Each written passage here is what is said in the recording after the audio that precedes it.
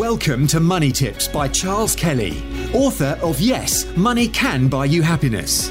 Charles spent over 25 years in financial services, working for banks, insurance companies, and as a qualified independent financial advisor running his practice, before setting up his speaking, consultancy, and property business.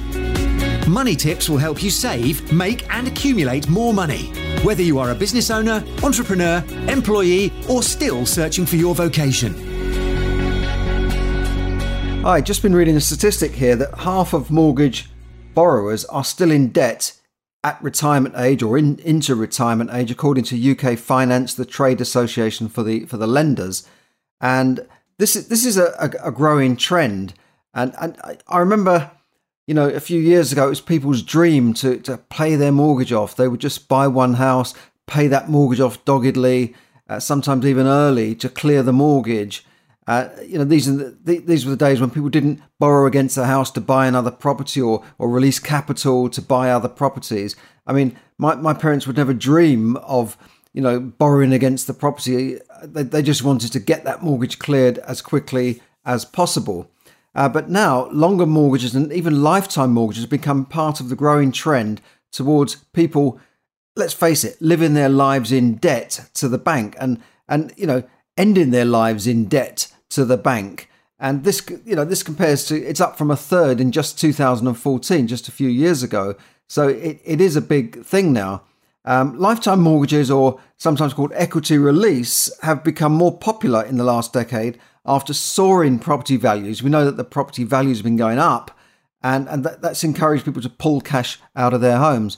In fact, assets prices have been going up, but people's general standard of living has probably not risen in the same way. Certainly incomes have not really kept pace with asset prices. And this is, I think, partly due to the amount of QE, quantitative easing, and the amount of money that the governments have been pumping into the economy since the 2008 crash. And that has definitely pushed up the prices of assets like shares in the stock market, shares, stocks and bonds, and of course, property, which is just gone up faster than incomes can keep pace. Now, from a few years ago, I remember when it was 4 times income to buy a property on average. Now it's more than 10. And in parts of London, it's just, 14, 15 is quite common in the Greater London area.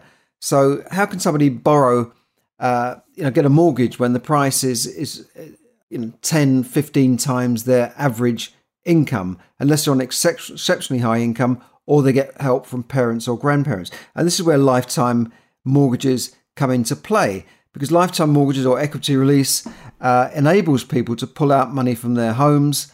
And that can, one of the reasons for that can be to provide a deposit for their children or grandchildren. And more lenders are in this market. I remember when I was in financial advice, it was something that, a few people did, but it wasn't considered that popular. You could get small amounts out of your home, and you use that to buy an annuity to give you an income for life. But then the lender kind of took your home and that sort of thing. So these were called home reversion schemes. But now they're really just mortgages. They're just a loan against your property. Typically, I guess between 25 and 30% of the value of your home. And the older you are, the better terms you get. And this is just paid off when you die, or when you move, you can pay it off as well. So some of them have become more flexible, and more lenders are entered the market. Every day on TV, they're pumping out ads for this. Aviva, Saga, loads of different companies offering these loans. Legal & General is another big one.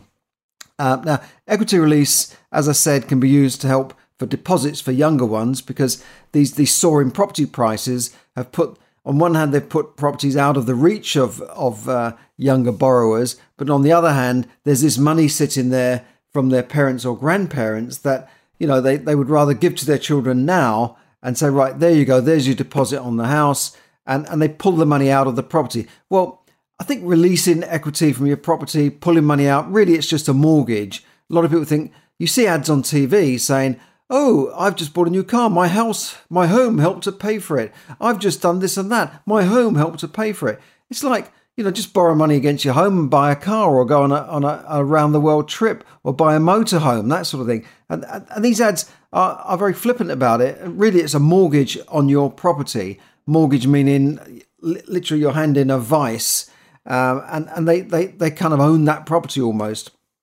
Not fully, by the way. That's just a mortgage against the value of the property. They're only going to lend you maybe 25-30% of the value of your home. So this also, money can also be used just to supplement lifestyle, your living, maybe supplement your pension because you haven't got enough pension. It can also be used to reduce the value of your estate. So people with homes worth more than £1 million in the UK, and that's a lot of people now, just because they bought a home 25 years ago and it's just gone up and now it's worth more than £1 million. They would have to pay inheritance tax, or their children would pay inheritance tax upon their death. But if they borrow against that home now and give the money to them to buy homes or pay off their own mortgages, then the value of their estate is then reduced on retirement, as long as they live a number of years. I think it's 7 years. You can't just give all your money away on your deathbed and avoid taxes altogether. So that's another reason that these are used in terms of estate planning and inheritance tax planning. And this is one aspect of the people borrowing money into their retirement. These are people who deliberately decide they are going to take a loan out even though they've retired, and they could be in their 60s, 70s or 80s. But there are other types of people that I've met when I was a financial advisor that didn't really necessarily want a mortgage to run beyond 65. They didn't expect to be still paying a mortgage when they had retired. But that's the way of the world at the moment. That is what's happened to some people. Sometimes because of the way they've lived, sometimes through no fault of their own, and they just want to give a helping hand to their children. So they will borrow that money against the home to help their children or even grandchildren. But I met people that didn't know the difference between an interest-only mortgage and a capital and repayment mortgage. That interest only means you only pay interest on the loan. A capital and repayment mortgage means you're paying off capital as well as repaying the interest. They didn't realise that the loan wouldn't be paid off ever. They didn't know that they were only paying the interest on the loan and not capital. And this is when the government and the regulators stepped in and stopped people taking out interest-only mortgages to buy their main residence. You can still do it for a buy-to-let mortgage or an investment mortgage, but they did step in, and lenders now usually have to write to people saying, "Did you know that this loan is not being paid off by your monthly payments?" But if at the end of it you get to the end of your mortgage term and you say, "Well, my mortgage should be paid now," and the lender says, "No, you still owe us, for instance, £100,000, and we want that money." They can they're within their rights to demand that money. They don't have to extend the term of the mortgage. They don't have to give you a new loan. And if they gave you a new loan, they would have to base it on your current income. You might not have enough income to qualify for that loan anymore. Some people borrowed 5 and 6 and 7 times their income when these loans were available, but they're no longer available following the last financial crash and credit crunch. So they wouldn't be able to get that same mortgage again. And I've known people have to sell their property because the lender would not play ball with them. They wouldn't extend the loan. They wouldn't give them a new mortgage. It's stupid, really, because in Japan and other countries, people have ordinary lifetime mortgages, not like an equity release mortgage, but they have a mortgage for life. And the property can even be passed on to their children with the mortgage. You can't do that here. You have to pay the mortgage off. Sometimes when children inherit property, they haven't got the money to pay the mortgage off. They'd like to keep the property, but the lender won't let them. And the lender says, "No, we want our money back." Sometimes they can't raise another mortgage to pay that loan off. So the property has to be sold.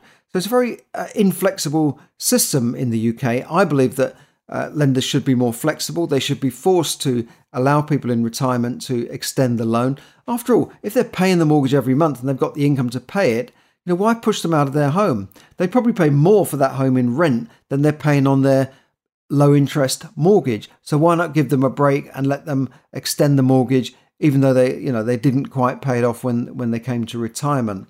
And I think also lenders should be forced to allow more flexibility when dealing with inheritance, when dealing with sales of property. Why not be able to sell a property as you can in America with the mortgage. So you've got a property worth, £500,000. It's got a $50,000 loan. Sell it with the loan, and then the new borrowers take over the loan and pay off that loan. If they don't pay the loan off, the lenders will take the property back. It's as simple as that. But why do you have to pay that mortgage off, and then the other new person gets another mortgage because of fees? I guess it's more profitable for the lender to do it this way. So just be careful of that. Check your mortgage. Check that it's going to be paid off by retirement age, and if you can't pay it off, then what are you going to do about it? Other people had endowment mortgages many years ago. Some of these endowment policies have failed to produce the amount of capital that they were projected to produce from the insurance company, and these people have a problem as well. But I think in those cases, lenders and endowment companies have written to those people to warn them that this will happen.